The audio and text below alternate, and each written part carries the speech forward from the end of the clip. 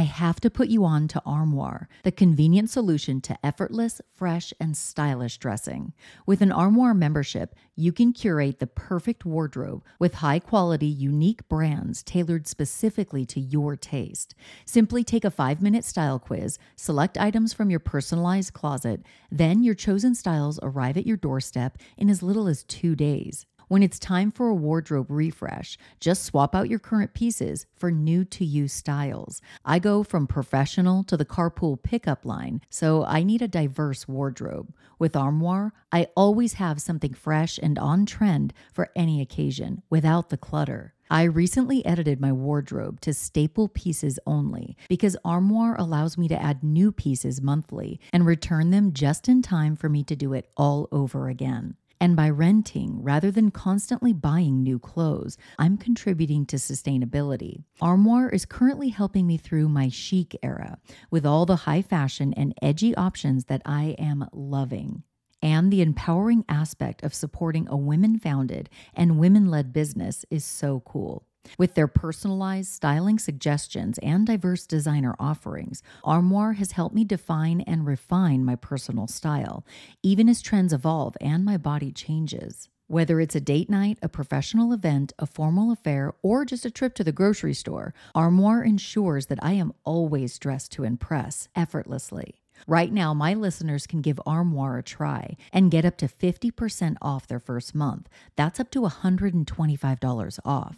Just visit armoire.style/murderish. That's armoire.style, ARMOIRE.style/murderish to get up to 50% off your first month and never worry about what to wear again. Try Armoire today. Hey everyone, it's Jamie. This week, I'm re-releasing the West Mesa Bone Collector episode. This case takes us to New Mexico, where a serial killer preyed on vulnerable women in the early 2000s. Rumors percolated around town with gruesome details of beheadings and the dumping of bodies in an undeveloped area of Albuquerque. This case begins with the discovery of a femur bone, and that would only be the prelude to what would be Albuquerque's crime of the century. Join me as I explore the case of the West Mesa Bone Collector. The opinions expressed in this episode do not necessarily reflect those of the Murderish podcast. Sensitive topics are discussed. Listener discretion is advised.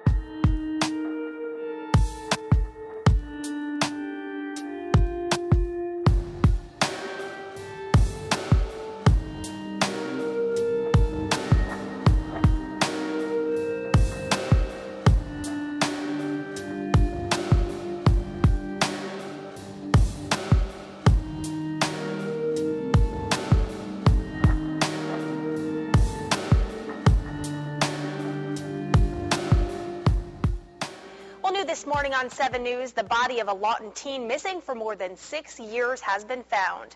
15-year-old Solania Edwards was reported as an endangered runaway in 2003. Police in Albuquerque, New Mexico say they found her body and that she was the victim of a serial killer. Her remains, along with 10 others, were discovered in shallow graves in West Mesa. A medical investigator was able to identify Edwards through her dental records. She would have turned 21 this month. Albuquerque, founded as a Spanish outpost in 1706, is located in the north-central part of New Mexico.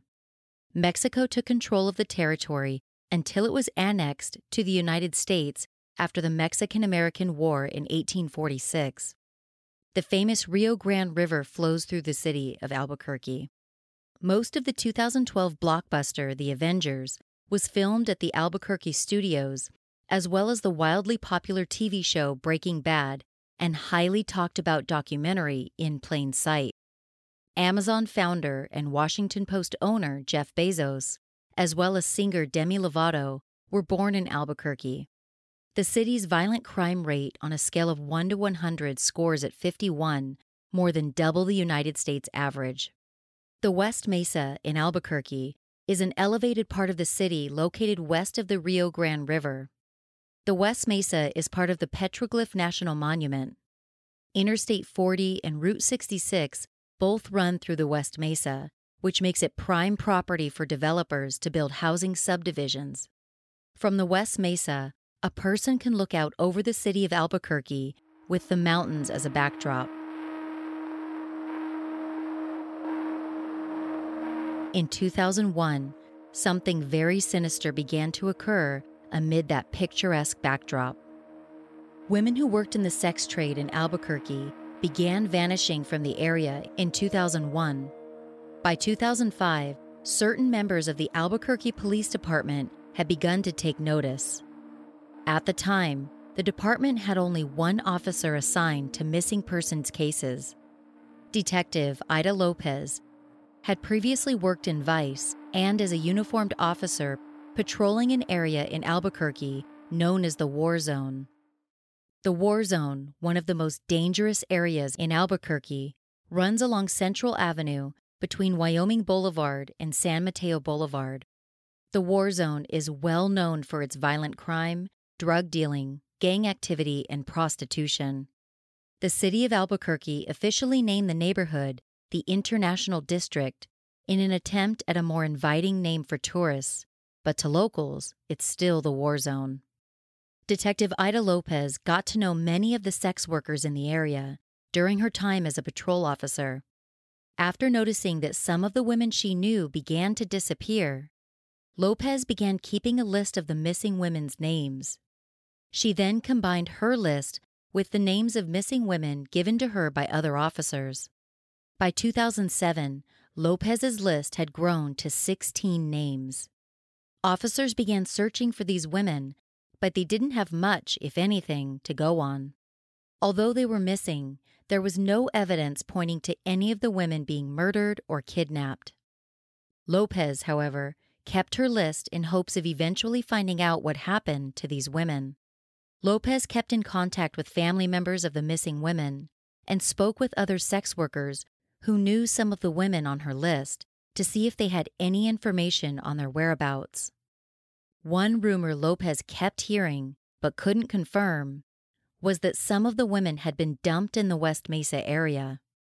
Unfortunately, no one seemed to know anything more specific than that, and with the West Mesa being such a vast area, police needed more specific information in order to begin searching. On February 2, 2009, a woman named Christine Ross was walking in the West Mesa area with her husband and their dog, a Shar-Pei mix named Ruka.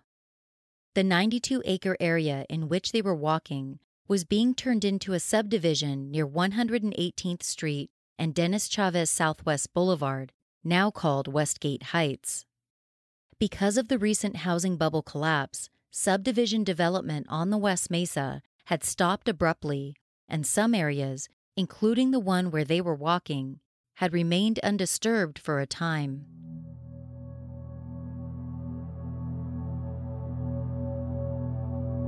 As the couple walked, Ruka saw something sticking out of the ground. As dogs do, she went over to the item to investigate.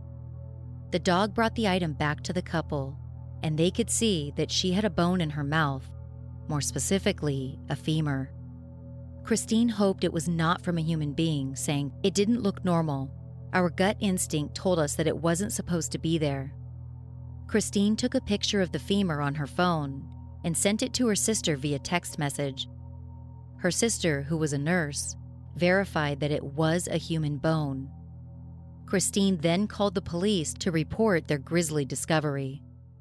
Previous to this discovery, residents of a nearby subdivision had been complaining of flooding in their yards due to a natural arroyo, or a dry creek that fills up after heavy rain. The natural arroyo was coming from a nearby undeveloped area. KB Homes, the owner of the undeveloped subdivision, had built a retaining wall between the developed and undeveloped areas. The retaining wall would move the water coming from the arroyo into a detention pond.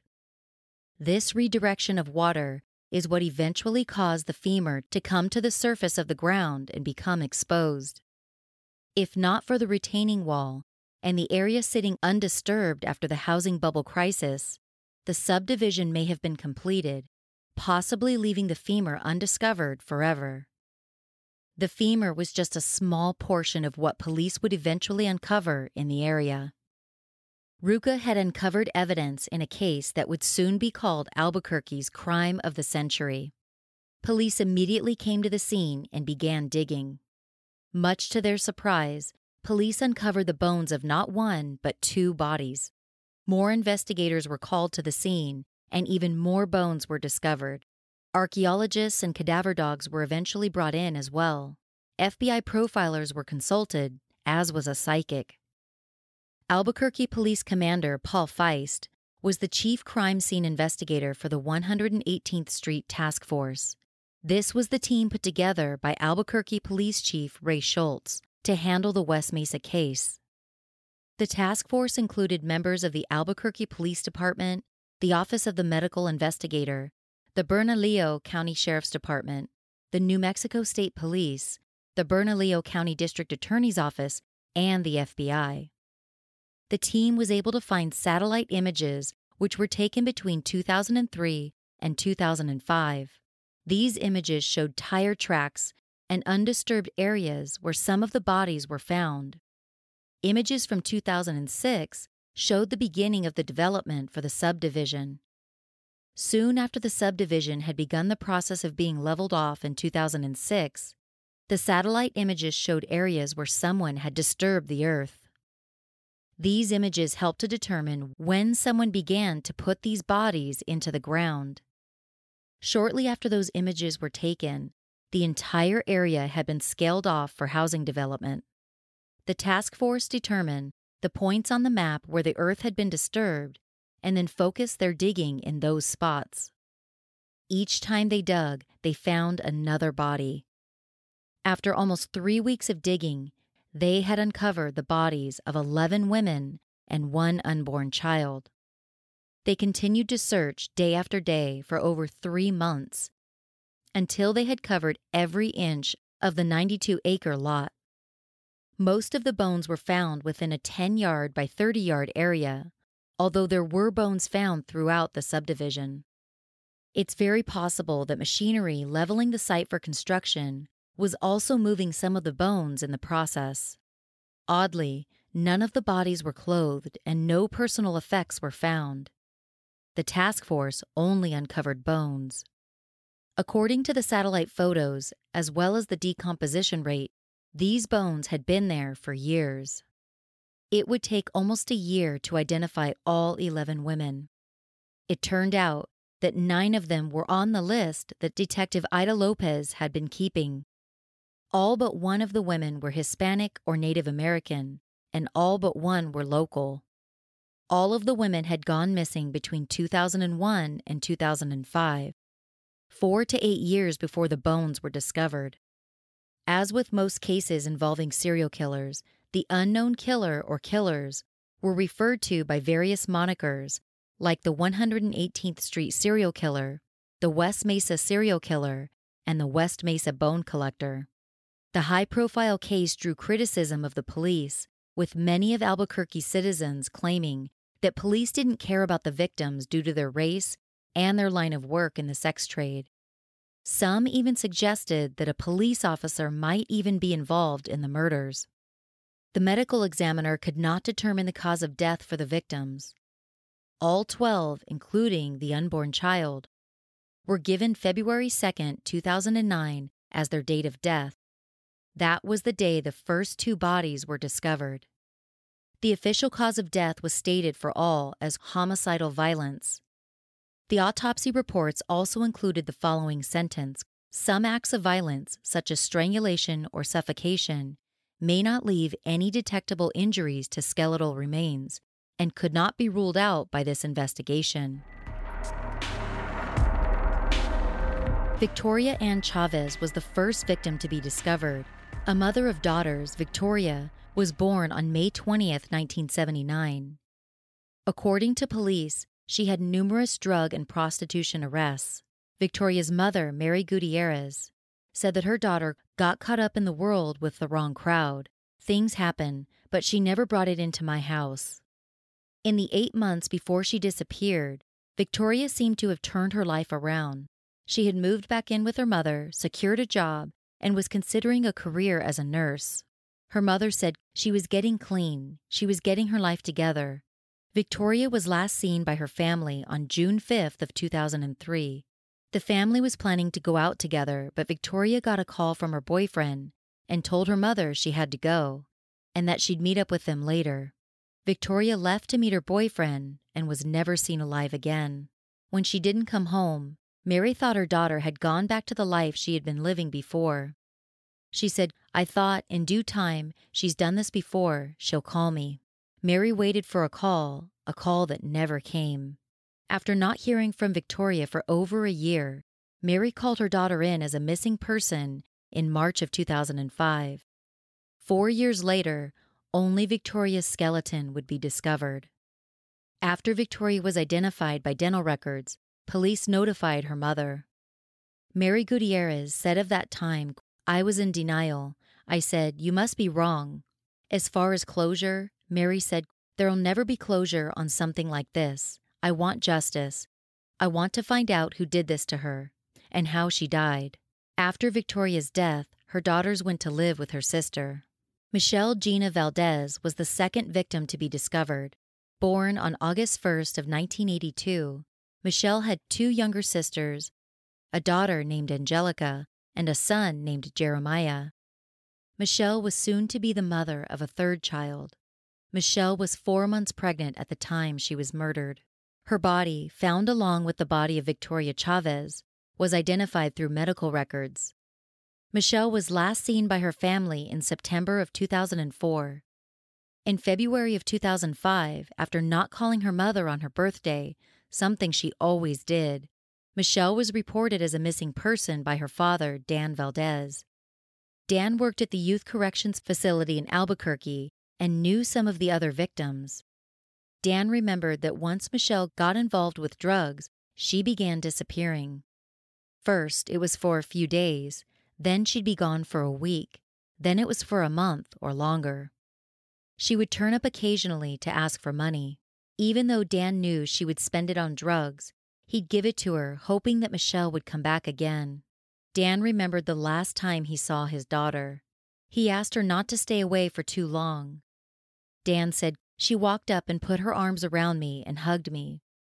I hugged her back and she said, 'No, Dad, hug me hard and tight.'" Dan went on to say, "It seemed as if she knew something was going to happen." Michelle was quite a gal. She would give you the shirt off her back if you needed it. She was good-hearted, kind, and didn't deserve what she got. Michelle was remembered as being a very warm person who entered the drug world around the time she was 12, soon after her parents got divorced, and her mother moved from Albuquerque to Myrtle Beach, South Carolina. Dan and Karen shared custody of their 3 daughters. Michelle wanted to live with her mother, but it didn't last very long. Karen said she just thought she was going to run with the 15, 16, and 17-year-old girls and boys, and I had rules and regulations. And she pretty much told me she was going to do what she wanted, and then she punched me in the face. Karen called social workers, who offered to put Michelle in treatment.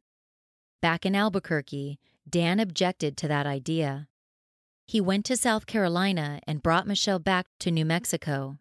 Dan said of the experience, "I felt that I could probably take care of her and discipline her and keep her better in line. I don't believe in locking up somebody unless they've done a major crime." By the age of 13, Michelle was pregnant with her daughter and still doing drugs. According to some accounts, Michelle wanted to get help but didn't have insurance or any means to get access to insurance. Michelle's mother said, "Her father and I disagreed about the best way to help her. She lived with me at different times and began to attack me physically whenever I tried to set some limits on her behavior, such as a curfew. I wanted to admit her to an inpatient facility that could treat her drug addiction, but her father wouldn't give his permission, and he came and got her and took her back to Albuquerque, where she continued living on the wild side. Although she had one conviction for prostitution and struggled with drug addiction, Michelle's mother doesn't want her daughter to be remembered for that. She said about Michelle, she was a very fun-loving girl. She always had a smile on her face, and she would just brighten up a room with her bubbly personality. Everybody has faults, and hers was drugs.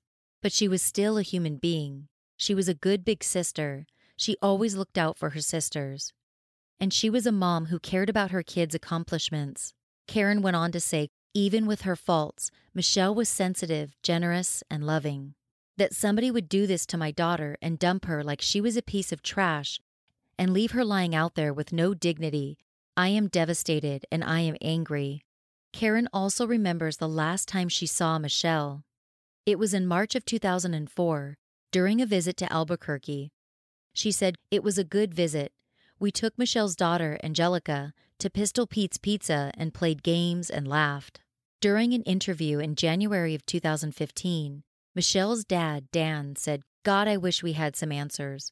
We all meet our maker in the end anyway. We'll get our justice, maybe not here on earth, but we'll get our justice." Dan was battling cancer at the time, and sadly, he passed away just 3 months later.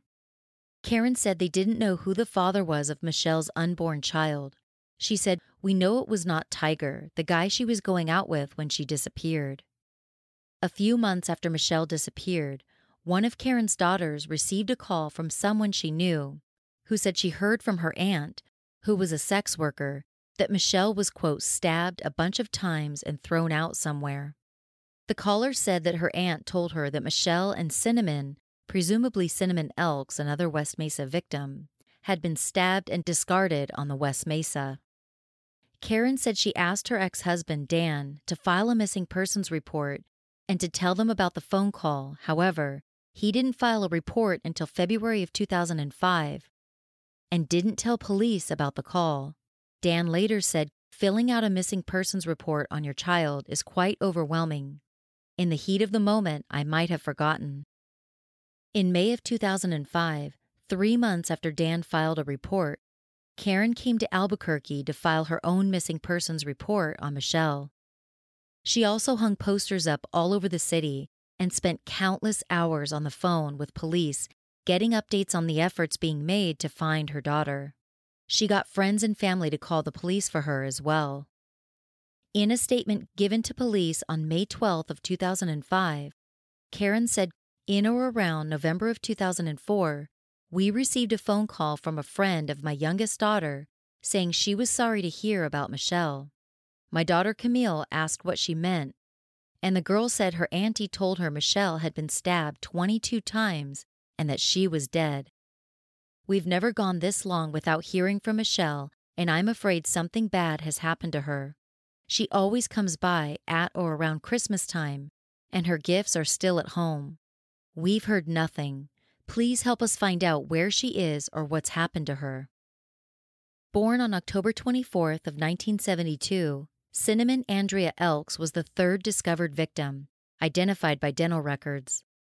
Cinnamon's mother, Diana Wilhelm, said her daughter was a wonderful child. As a teenager, however, her life began taking a left turn. Cinnamon began drinking and doing drugs. She began forging her mother's signature on checks to get money for drugs. Before too long, she was a young mother of 2 children.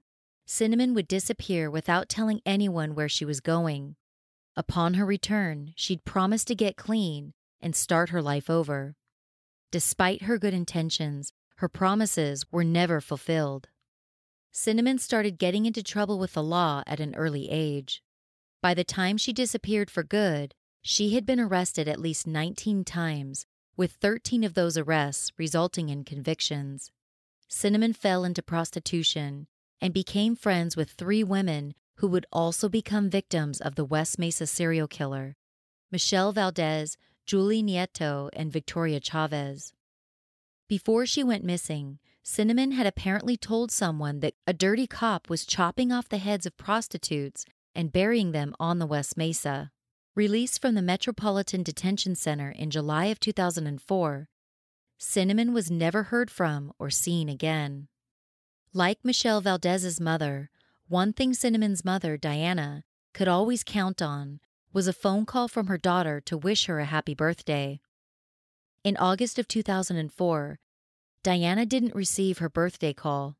This worried her, so she called police. The police told her that since Cinnamon was an adult, she had the right to leave and not contact her family. Diana said she had to call the police numerous times before she was eventually told to report her daughter as a missing person. She filed a missing persons report on her daughter 4 months later, on December 15th. During the time Cinnamon was missing, Diana received a call from a man named Art Johnson, who went by the name Bennett. Bennett asked if Diana knew where Cinnamon was. Bennett told Diana that he had not seen Cinnamon in a while, and he was worried about her.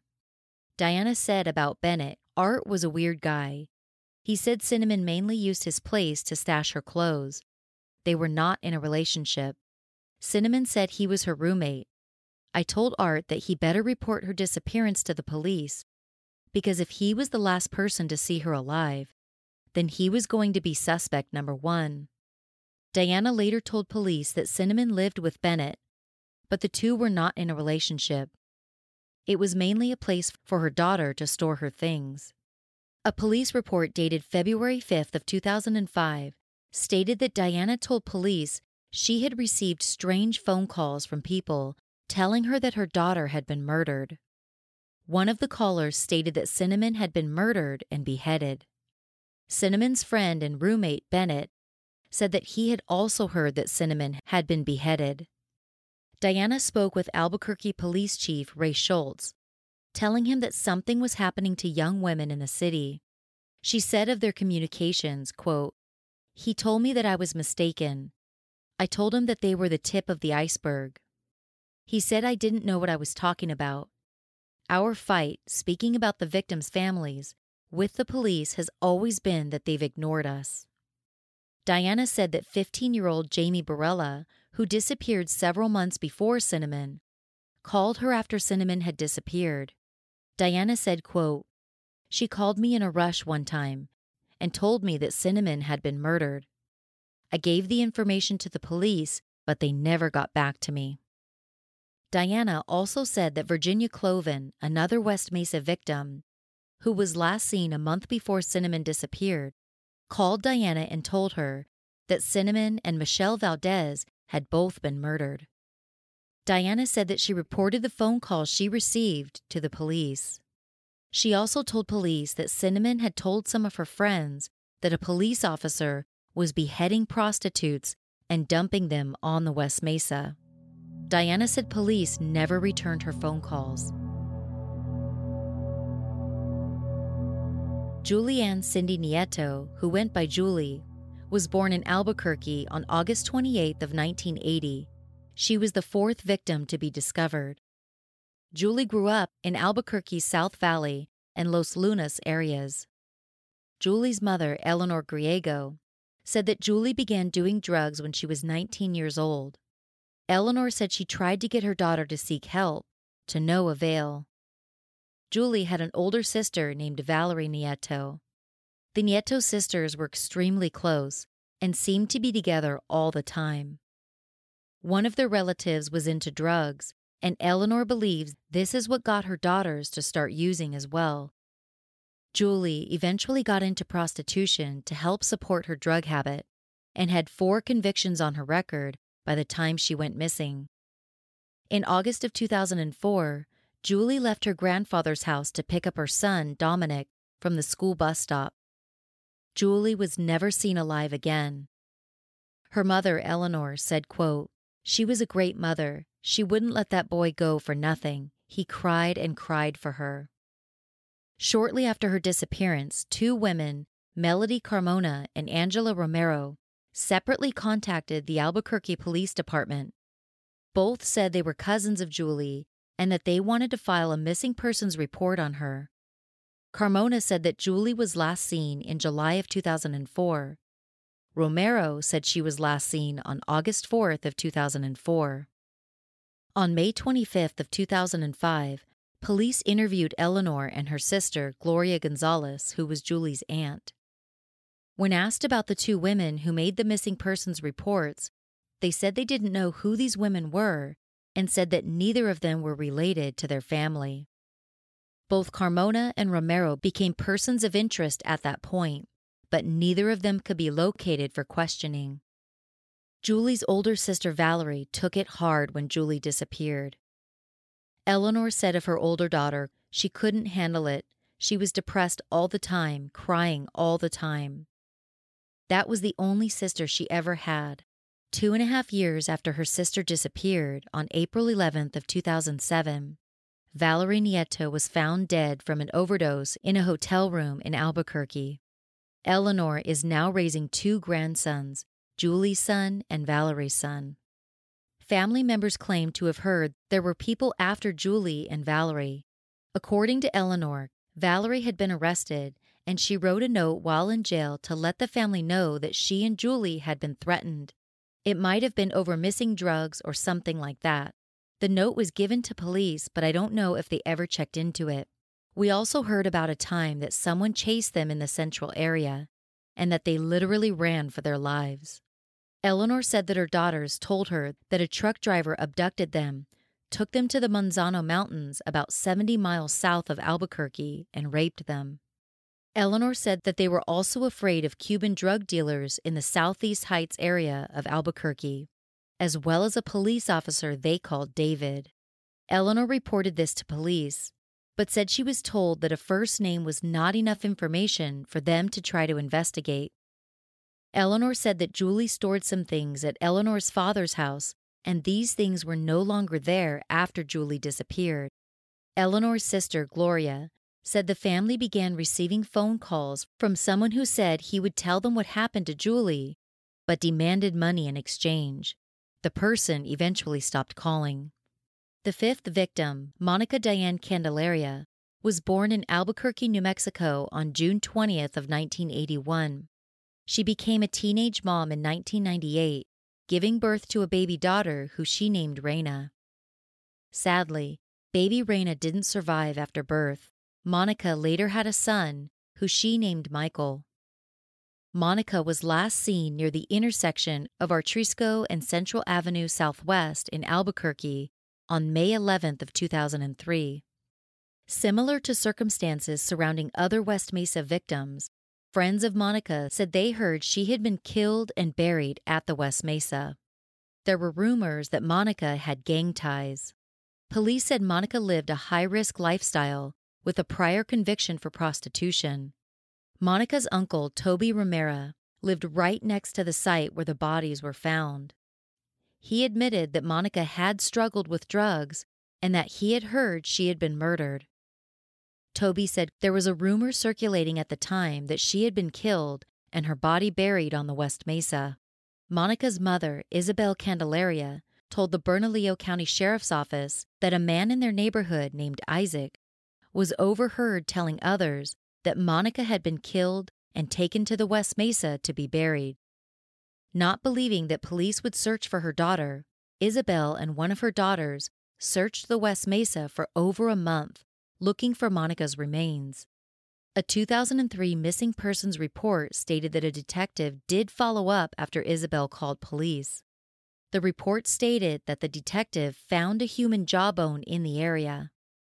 After the jawbone was examined, it was determined that it was not Monica Candelaria's. Born on June 19th of 1976, Veronica Romero was the 6th West Mesa victim to be discovered. Veronica got into drugs and prostitution as she got older. Veronica had 5 children: Divinity Jane, Nicholas, Savannah, Joshua, and Journey. Veronica's family last saw her on Valentine's Day of 2004 as she was getting into a white pickup truck at the intersection of Wyoming Boulevard and Central Avenue. Her family put up missing persons posters with her picture on them, but they never received any useful information. Veronica was reported as a missing person on February 15th of 2004, a day after her family last saw her. Veronica's cousin, Desiree Gonzalez, grew up with some of the other victims, including Cinnamon Elks, Michelle Valdez, and Victoria Chavez. Desiree said Cinnamon Elks told her that a dirty cop was chopping off the heads of prostitutes and burying them in the West Mesa. Veronica had previous arrests for prostitution, domestic violence, shoplifting, and criminal trespassing. Her cousin Desiree said they got caught up in that lifestyle, but they're still human beings, you know. Somebody's mother, somebody's sister, somebody's daughter. Doreen Marquez, the 7th West Mesa victim, was born in Albuquerque, New Mexico on August 31st of 1976. She grew up in Barlas and attended West Mesa High School, where she was a cheerleader. Friends described Doreen as a nice person who ended up with the wrong guy. When her boyfriend went to jail, Doreen began doing drugs and leaving her girls with family members more often than usual. Julie Gonzalez, Doreen's sister, said, "I had kicked her out of my house. That was the last time I saw her. I just told her, it's better if you just go.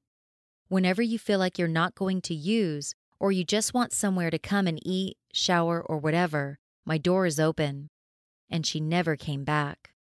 Julie said she offered to work with her sister to get help to get her off drugs, but Doreen refused. Julie said it's not like she lived this lifestyle from 18 to 27.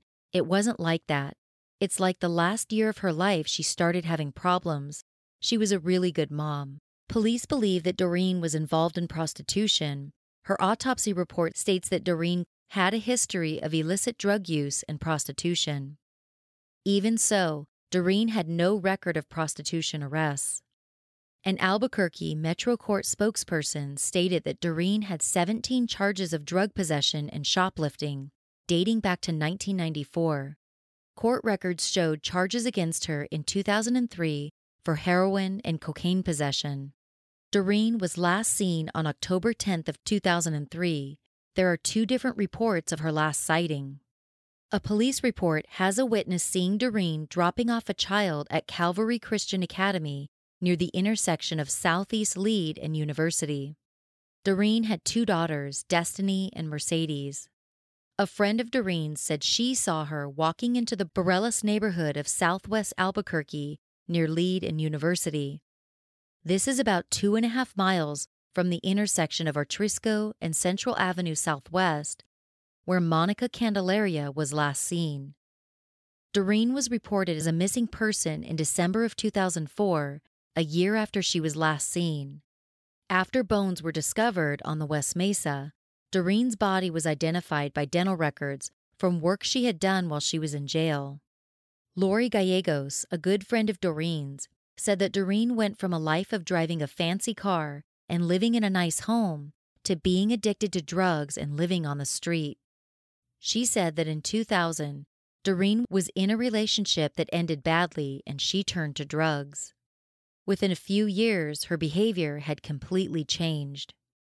Gallegos said she turned to prostitution to support her drug habit and that she'd disappear, leaving the children with their father or with her family. Gallegos said that Doreen was arrested and put in jail several times. Gallegos said, "She called me in October 2003 and said she was clean, but she just didn't feel right. She was having a lot of issues. That was the last time I ever talked to her." Gallegos said that she heard a local man knew what happened to Doreen, but when she confronted him, he claimed to not know anything about her friend. Dorothy Marquez remembers her older sister before the drugs destroyed her, saying about Doreen, "She was funny, and she was as beautiful inside as she was outside. She was very loving. She loved her daughters and our mom. She was my teacher. She taught me how to make friends and how to do my hair." Ciliana Edwards, the 8th victim, was born on November 26th of 1987 in Harris County, Texas. Ciliana was the only West Mesa victim who was not from New Mexico and the only victim who was African American. She was one of 2 victims who were not on Albuquerque detective Ida Lopez's list of missing women in the area. Ciliana lived most of her life in the Department of Human Services, or DHS. She never knew her father and was removed from her mother's home when she was just 5 years old.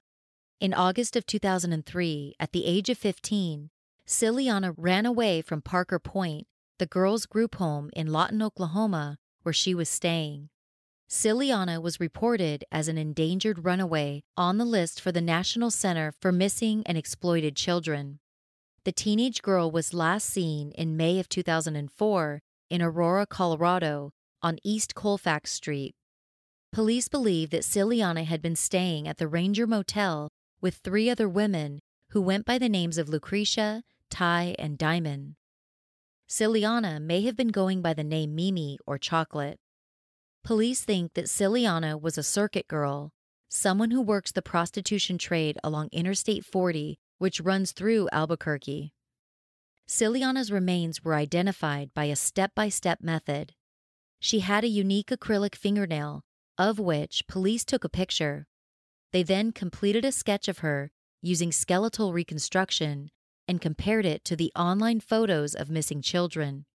Once they had a possible match, they showed the photo to employees from Parker Point, the group home from which she ran away. The employees confirmed that the sketch did look like Ciliana. After that, authorities obtained Ciliana's dental records, which confirmed that the remains found on the West Mesa were Ciliana's. Ciliana was just 16 years old when she went missing. Born in Albuquerque on August 7th of 1981, Virginia Cloven was the 9th West Mesa victim. She grew up in a small trailer in Los Chavez. When Virginia was in high school, tragedy struck her family when her older brother was shot and killed. When the person who shot him was put on trial, he was acquitted on self-defense. A week later, Virginia ran away from home, and her surviving brother followed suit. Virginia's father, Robert Cloven, said of his runaway children, they said they couldn't stand it anymore. Tragedy seemed to follow Virginia. Her boyfriend was hit by a car and injured so severely that he lapsed into a coma. Virginia had been living with him at the time he was in the accident. Without him, Virginia could not afford to stay where she was and ended up living on the streets of Albuquerque's war zone. Soon, Virginia turned to drugs and then to prostitution. Her father said that Virginia called him one year, asking what she could get him for his birthday. She had a court date that day, and her father asked her to get her citations for court settled and then come to her grandfather's house. Robert said, "We went to go meet her on my birthday after court. She said, 'Come to Grandpa's,' but she wasn't there. After that, she just vanished." Virginia's parents began searching for her. They put her picture on the window of their vehicle and drove around the parts of town where they knew their daughter spent a lot of time. They hoped someone would see the sign in their car window and provide information regarding their daughter's whereabouts, but nothing ever came of it. In June of 2004, Virginia called her parents. She told her father that she had a new boyfriend with whom she was living. The boyfriend had just gotten out of prison, and Virginia wanted to marry him. Virginia's father, Robert, said, "We said we'd like to meet him, but we never heard from her again." After that, everything just went dead. After not hearing from her for 4 months, Virginia's parents filed a missing persons report in October of 2004. 5 years later, in 2009, police came to Robert's door to tell them they had found his daughter's remains. Robert could not believe she was dead. He said, "We just couldn't believe it. We were hoping it was a mistake. In the back of our minds, we were still hoping she would be out there." The Clovens no longer celebrate Christmas. Robert said, "Because it's not Christmas without your children." The death of Virginia continues to haunt them. Robert said, "When you lose a kid, it's the hardest thing in the world, I think. I've lost other family members, but when it's your daughter or son, it hurts worse." Before her body was discovered, the Clovens kept the same phone number, hoping that wherever Virginia was, she would call them. Every year that goes by, according to Robert, is a painful reminder of the great loss they have endured. Evelyn Jesus Maria Salazar was born on November 27th of 1978. Evelyn and her 15-year-old cousin, Jamie Barella, left a family gathering on March 26th of 2004, heading to a park in southeast Albuquerque. The two cousins were never seen alive again. They would turn out to be the 10th and 11th West Mesa victims. Like many of the victims, Evelyn was known to have a history of drug use. She had been convicted twice for drugs and once for prostitution, just 3 months before she and Jamie disappeared. Evelyn had 2 daughters named Mariah and Angel. Jamie Barella's mother said she knew that her daughter was experimenting with drugs. She was also aware that Evelyn had some run-ins with the law. In a statement, Evelyn's mother, Myra Salazar, spoke about all of the women, not just her daughter and niece. Evelyn said, "They didn't deserve what they got. It's awful what happened to them. They all had families that cared for them." Evelyn Salazar's cousin, Jamie Catalina Yvonne Barella, was born on September 28th of 1988. Before she vanished, Jamie told her mother, Jane Perea Barella, that she and her cousin Evelyn were going to Wilson Park near Kirtland Air Force Base at San Mateo and Gibson Boulevard Southeast. Jamie didn't tell her mother why they were going, but she said she'd be right back. The two cousins left so quickly that Jamie forgot to turn her curling iron off before she left. That was the last time either of them would ever be seen alive again. When questioned later, Jane Barella said she went with her cousin Evelyn, and Jamie even left her curling iron on so she could pick up where she left off. The girls were going to the park, for I don't know what reason. They never returned. Jane said the two cousins were like best friends despite the 10-year age difference. Jamie was the only one of the missing women the police said had no known connections to either drugs or prostitution, although her mother said she was aware that Jamie had been experimenting with drugs. Jamie, just 15 years old when she disappeared, was the youngest and last victim to be buried on the West Mesa. Her remains were identified on January 26th of 2010. Several men were considered suspects during the investigation into the 11 murdered women and unborn child. 5 men in particular were the focus of the investigation. Fred Reynolds was the man that Doreen Marquez's friend, Lori Gallegos, had questioned regarding Doreen's whereabouts. Reynolds, who had been arrested for the promotion of prostitution twice, had ties to some of the victims. The Albuquerque Police Department said they found photos of 3 of the West Mesa victims when they raided Reynolds' home. Reynolds died of natural causes on January 2nd of 2009, a month before the bones were found, eliminating the possibility of questioning him in connection with the grisly discovery. Convicted serial killer Scott Lee Kimball killed at least 4 people between 2003 and 2005 while working as an FBI informant. He dumped his victims' bodies in various locations in Colorado and Utah. Kimball did travel through New Mexico during these years, and even though he brags about having killed many more people, he denied any connection to the West Mesa murders. Ron Irwin, owner of a photography studio in Joplin, Missouri, was surprised by Missouri State Police, Albuquerque Police, and federal police on August 3rd of 2010 when his house and business were raided.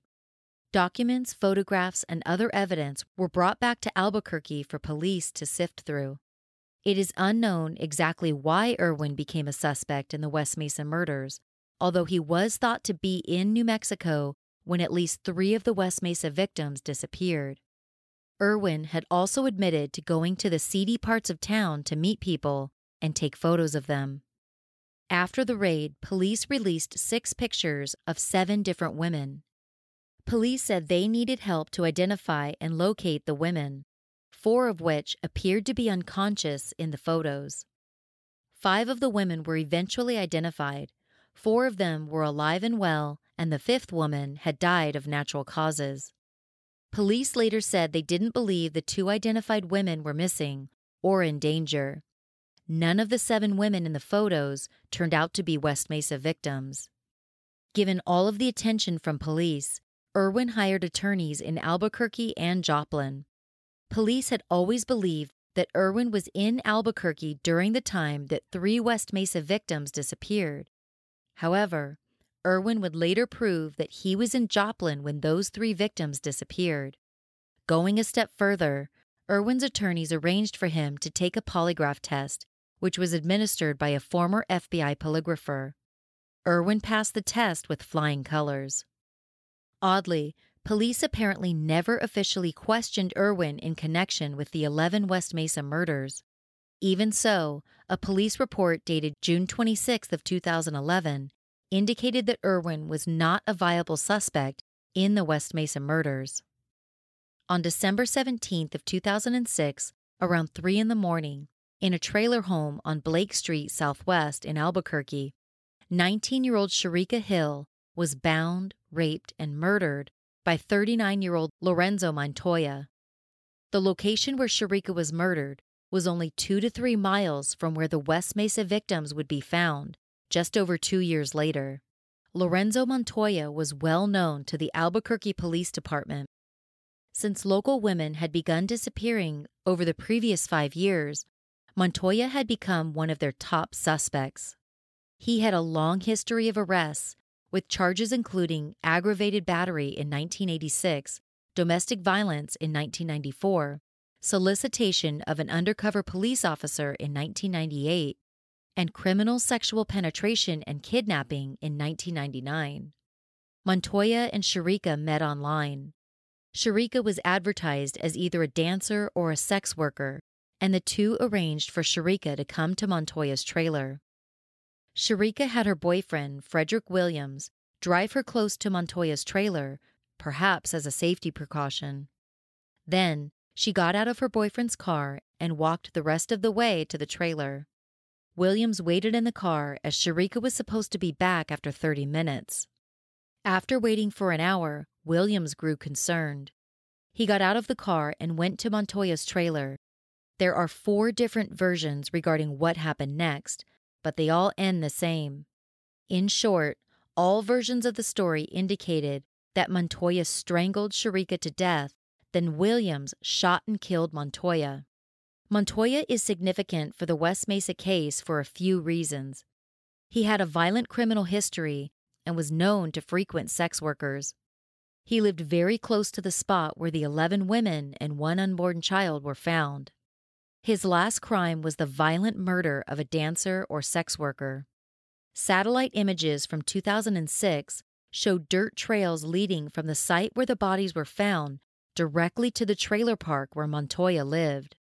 Also of significance, Montoya's death occurred in December of 2006.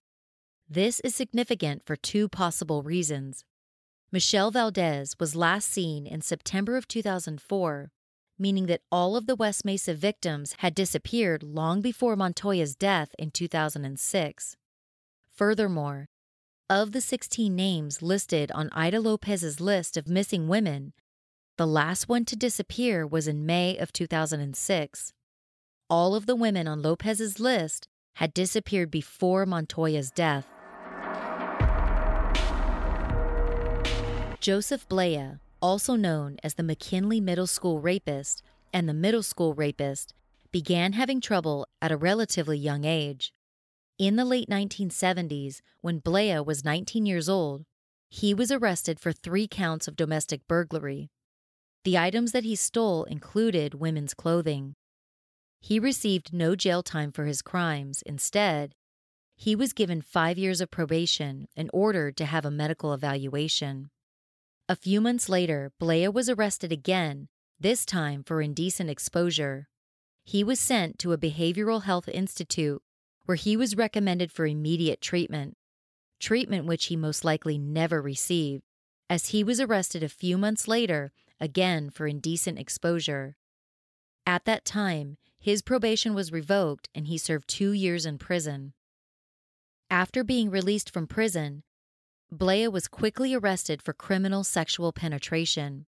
He pleaded to a reduced charge of aggravated assault and spent another 2 years in prison. After his second release from prison, Blea began stalking girls at Albuquerque's McKinley Middle School. His stalking quickly escalated to rape.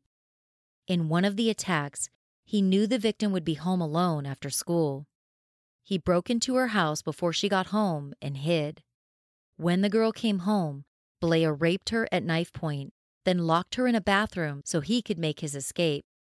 Blea would avoid being caught for this brutal crime until 2010, when DNA identified him as the perpetrator. Between 1990 and 2009, the Albuquerque police would come into contact with Blea, either in person or hearing his name from others, almost 140 times. One of the run-ins involved police picking up Blea after he exposed himself to a sex worker.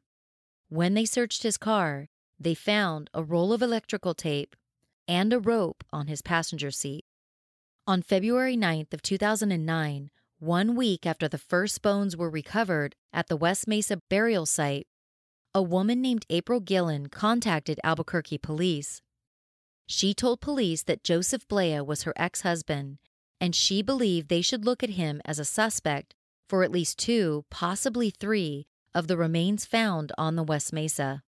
Gillen told police that Blea had worked in landscaping and would drive out to the West Mesa at night to dump materials and trash in order to save the few dollars it would cost him to legally take the trash to a dump. The fact that Blea had owned a landscaping company would become a topic of interest for investigators later in 2009. Armed with the information provided by his ex-wife, police began tailing Blea. They observed him multiple times driving slowly through the East Corridor, an area of high crime and prostitution, watching the prostitutes, circling back, and driving through again. Although he never made contact with them, it appeared that he was stalking them. Police decided to get a search warrant. In October, Blea's house on Shady Side Southwest, about 5 miles from the site where the bodies were discovered, was raided. Police found jewelry and women's underwear that didn't belong to his wife, Cheryl Blea, or his daughter. His wife said she found some jewelry and underwear hidden in different places in the house. Blea's daughter said she had found some women's underwear in the shed. While looking at records of Blea's landscaping business, investigators found documents showing that he made regular purchases from a nursery in Albuquerque. That nursery bought many of its plants and trees from a wholesale nursery in California. The reason this was interesting to police was that while police were uncovering the bones of the West Mesa victims, a small plastic tag was found under Virginia Cloven's body. The plastic tag was the SKU ID tag for a spearmint juniper tree purchased from the same landscaping wholesaler in California. Although they could not prove that Blea bought that particular tree, they could at least loosely tie him to the scene. A 2010 affidavit showed that Albuquerque police had spoken with 20 different sex workers who identified Blea as a customer in the East Central Corridor, which is part of the war zone. One of the sex workers claimed to have been inside his house and was able to describe the inside of it. She said that Blea asked to buy her underwear from her. The affidavit also said one of his ex-wives said that Blea often speaks about his hatred for prostitutes, calling them dirty whores and sluts, sometimes calling them by name. In 2010, DNA testing showed that Joseph Blea was the McKinley Middle School rapist. In June of 2015, 2nd Judicial District Judge Judith Nakamura sentenced Blea to back-to-back 18-year sentences for the kidnapping and rape of a 13-year-old girl in 1988. In October of 2015, Blea was convicted of raping 3 McKinley Middle School girls in the late 80s and early 90s. His sentences added up to 90 years, which also included convictions for the 1985 rape and murder of Jennifer Lynn Sherm, a sex worker on Central Avenue in Albuquerque. Blea's DNA was found on Jennifer's jeans.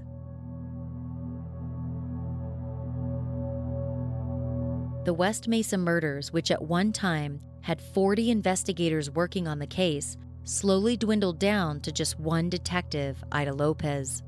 Lopez retired from the force in 2014.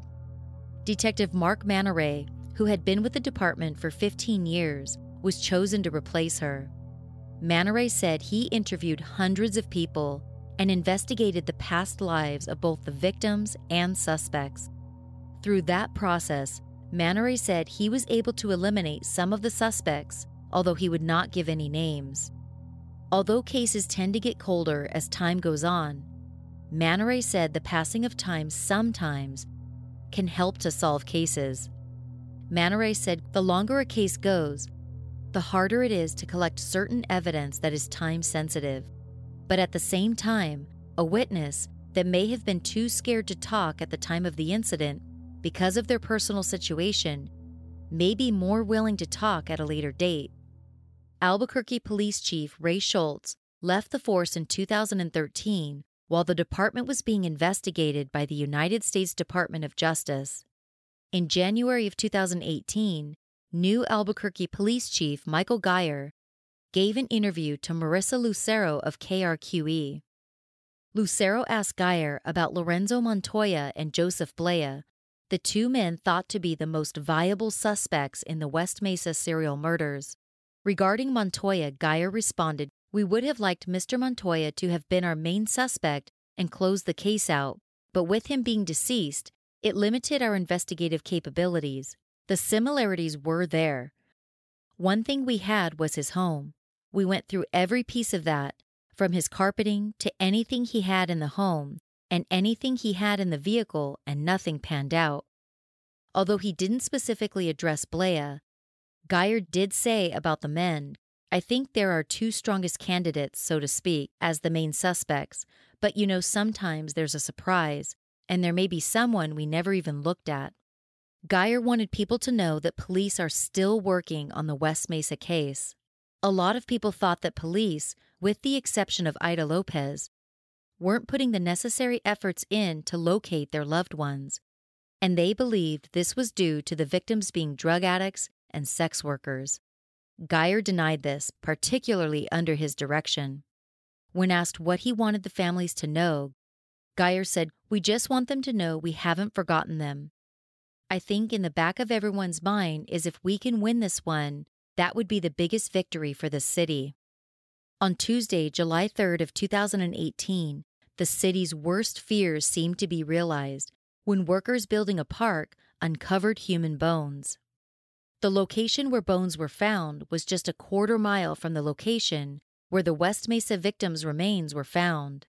Thoughts in the community immediately went to the remainder of the missing women on Ida Lopez's list. There were at least 6 women on Ida Lopez's list who still hadn't been found. The Albuquerque Police Department began working the scene, and Chief Geyer cautioned that it may take a while before they'd know anything definite. He said, "We're not 100% sure that this is related, but at this point, we're treating it as if it's similar to the first round. It's definitely a little bit of déjà vu. It looks different, but it feels the same." Albuquerque Mayor Tim Keller cautioned that human bones found so close to the West Mesa victim site doesn't necessarily mean the discoveries are related incidents. Keller said, "This has been an archaeological area as well. So we certainly understand and are very concerned that this might be one of the 6 to 8 women from the original West Side group. However, there's no way we can confirm that at this time." Oddly, the park at which the workers were building was a memorial park for the West Mesa victims. Albuquerque City Councilor Clarissa Pena said of the situation, "I am saddened at the tragic loss of human life and at the thought that yet another family has had to endure years of uncertainty and pain, not knowing where their loved one was." Doreen Marquez's sister, Julie Gonzalez, could feel the emotions come rushing back again, saying that it made her heart pound. She said, "It just brings it all back, 10 years later, back to day one. The digging, the finding, the scraping. It's just like, wow." As police started going through the scene, some residents of the Sandstone Trail subdivision of the West Mesa were positive that a second burial site had just been discovered. One neighbor, Carrie Freeman, said, "I was freaked out. I actually got goosebumps, and I thought I was going to be sick and everything else." In February of 2009, Sandstone Trails, just north of Westgate Heights subdivision, where the West Mesa victims were found, was also undeveloped. This gave residents of the area good reason to believe that their properties might be part of another crime scene. On Friday, July 6th of 2018, the Albuquerque Police Department advised the public that the bones found 3 days prior on the West Mesa were not connected to the West Mesa serial murders. The Office of the Medical Investigator had determined through dental features that the bones were those of ancient Native Americans and were part of an archaeological dig over 1,000 years old. The Office of the Medical Investigator turned the case over to the state archaeologists to find and remove any additional remains. Albuquerque police officer Simon Drobick said the detectives had the painstaking task of telling the victims' families that this evidence doesn't have anything to do with the case. That was the hardest part of today for the detectives. They're working really diligently. Everyone out there wants to find some evidence to give closure for the families. Unfortunately, today it didn't happen. Today, the Albuquerque Police Department continues to receive an abundance of tips regarding the West Mesa serial murders. In 2019, Lieutenant Scott Norris said there are now 3 cold case detectives assigned to the case, along with former detective Ida Lopez. Ida came out of retirement to work with the task force on a contract basis to solve the case. Norris said he's hopeful that advances in technology will help them catch the person or persons responsible. Norris said, as this technology grows and becomes better, we can resubmit things for testing that earlier technology may not have picked up on. He also encouraged the public to call in tips to the department, saying, there's no tip that's insignificant. The littlest thing could lead to a break in the case. There are no lulls in the investigation. University of New Mexico professor Dirk Gibson, an expert on serial killers who's written 2 books on the topic, termed the West Mesa murders Albuquerque's crime of the century.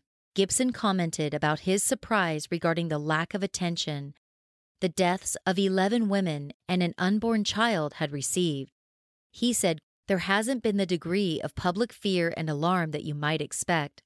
There has been very little publicity. There's a sense of physical remoteness. This place was very removed. A combination of remoteness, of time, and geography made it so that there has been little pressure on the police to investigate. Albuquerqueans don't relate to the victims. They think they're just a bunch of hookers and drug addicts. Police budgets are stretched thin.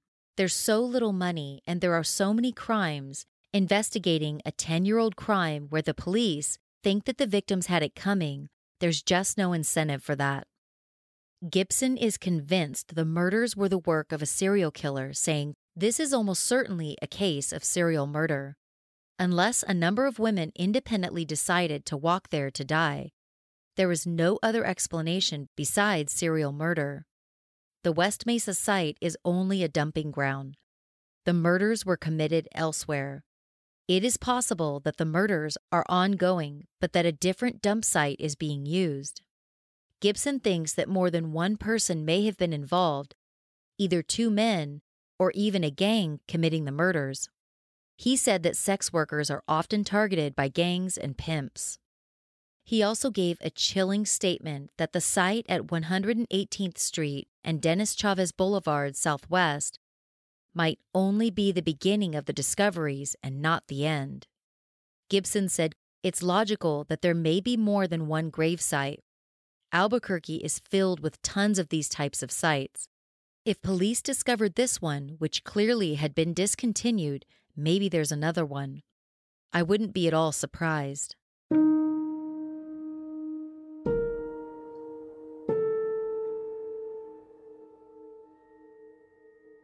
On Saturday, February 2nd of 2019, 10 years to the day after Ruka found the femur which led to the discovery of the West Mesa victims, a memorial service was held for the 12 victims.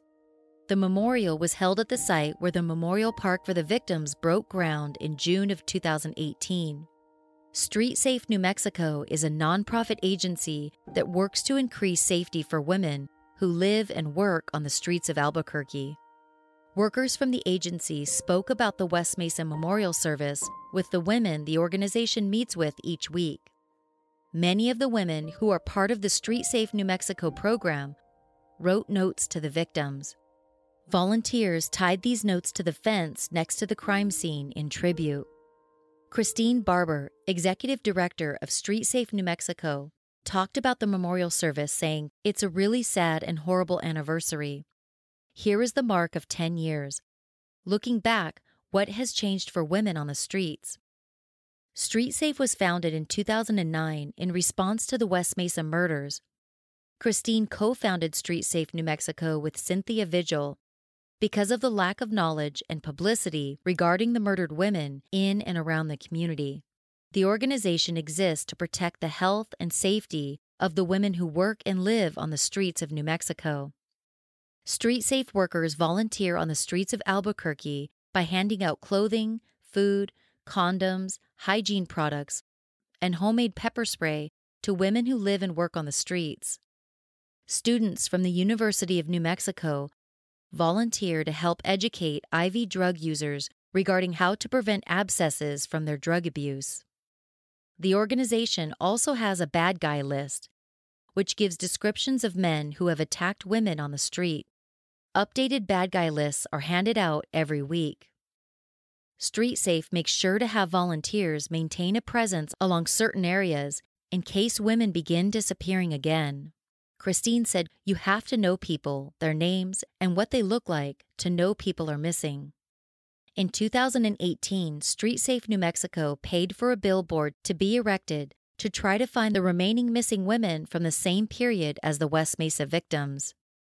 Christine said the purpose of the billboard was to generate leads, but also to remind the public that there is also a whole other group of women missing.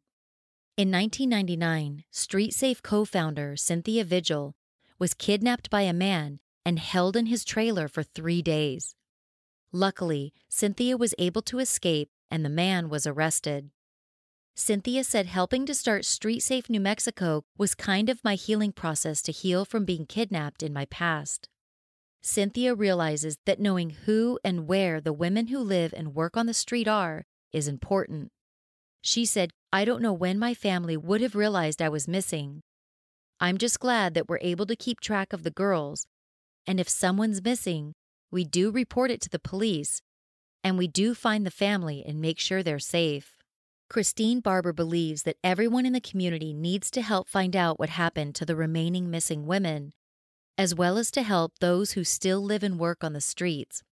She said, "Them being targeted will never change, unless we see them as less of prostitute criminals and more as humans." During the West Mesa Victims Memorial Service, curanderas, female folk healers, gave a ceremony and sang a song, giving the names of all of the women who were buried there, as well as the names of the others who were still missing from the same time period. Curandera Denise Griego de Angel spoke about the problem regarding Albuquerque's most vulnerable citizens, saying, "This is a cause that's been very close to my heart for many years. I once lived on the streets myself and went through a lot of the same things that these women must have gone through. You know, but for the grace of God, there go I." Speaking about the politicians and police officials, Griego's advice was to help the vulnerable. She said, "The best legacy would be to end this sort of mentality that these women or people on the streets deserve what they get. They don't deserve any of that. They just deserve to exist and be happy and healthy." KB Homes, the developer that owns the land where the West Mesa victims were found, promised to build a memorial park for the victims in 2009. In 2015, Albuquerque City Councilor Ken Sanchez said in an interview that the design of the park had been completed by KB Homes and the city of Albuquerque. He said he believed the park would be finished in 6 to 8 months. As of today, 3 years later, the memorial park has yet to be built. The reason cited for the delay is lack of funding. Apparently, $300,000 is still needed in order to build the memorial park. Sanchez and fellow city councilor Clarissa Pena have continued efforts to get the park built in the area where the archaeological bones were discovered in July of 2018. In November of 2018, Albuquerque police received information about some disturbed property on the West Mesa that may be linked to the burial site. They quickly investigated the area in hopes that evidence may lead to some of the other missing women from the same time, but nothing was ever found. Philip Cleland, who was the spokesperson for the Albuquerque Parks and Recs Department, said that the family members of the 11 women helped to design the memorial park. Cleland said they wanted this to be more of a contemplative place, not solemn but serious, contemplative and dignified. The park will have grass in the middle and 11 benches, each engraved with the victim's name. The families also got to choose a tree to represent their loved one. The trees will be in a circle with an empty entrance spot for Michelle Valdez's unborn child. Craig LeMessurier of KB Homes confirmed that the company is donating 3 acres for the memorial park.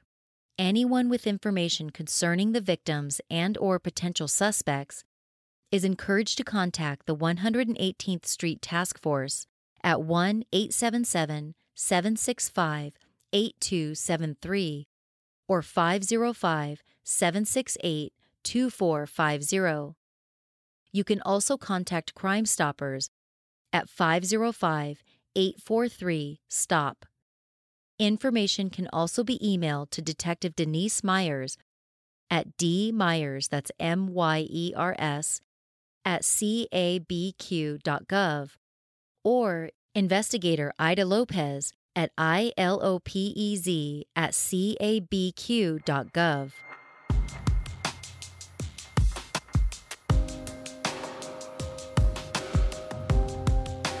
Thank you again for joining me on this episode of Murderish. I'm interested in discussing this case with you. Head over to the Murderish Facebook discussion group where we can talk about this case with other like-minded people. You can also find me on Twitter at MurderishPod or on Instagram at MurderishPodcast. If you like the show, there are so many ways you can support it. You can start by hitting the subscribe button in your favorite podcast app and tell a friend about Murderish. You can leave the show a positive rating and review in iTunes, which helps other people discover the show easier. Interested in extra Murderish perks?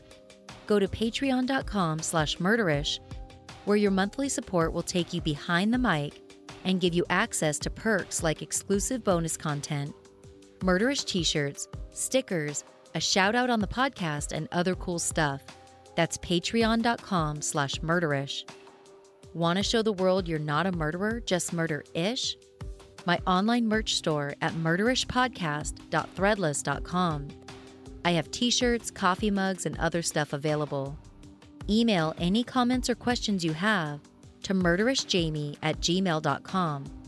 That's murderishjami@gmail.com. Murderish is mixed and mastered by John Buchanan of Audio Editing Solutions. Music in this episode was composed by Nico of We Talk of Dreams. This episode was researched and written by Murderish researcher Steve Field. As always, Ishers, thank you for joining me on another episode of Murderish. And remember, listening to this podcast doesn't make you a murderer. It just means you're murder-ish.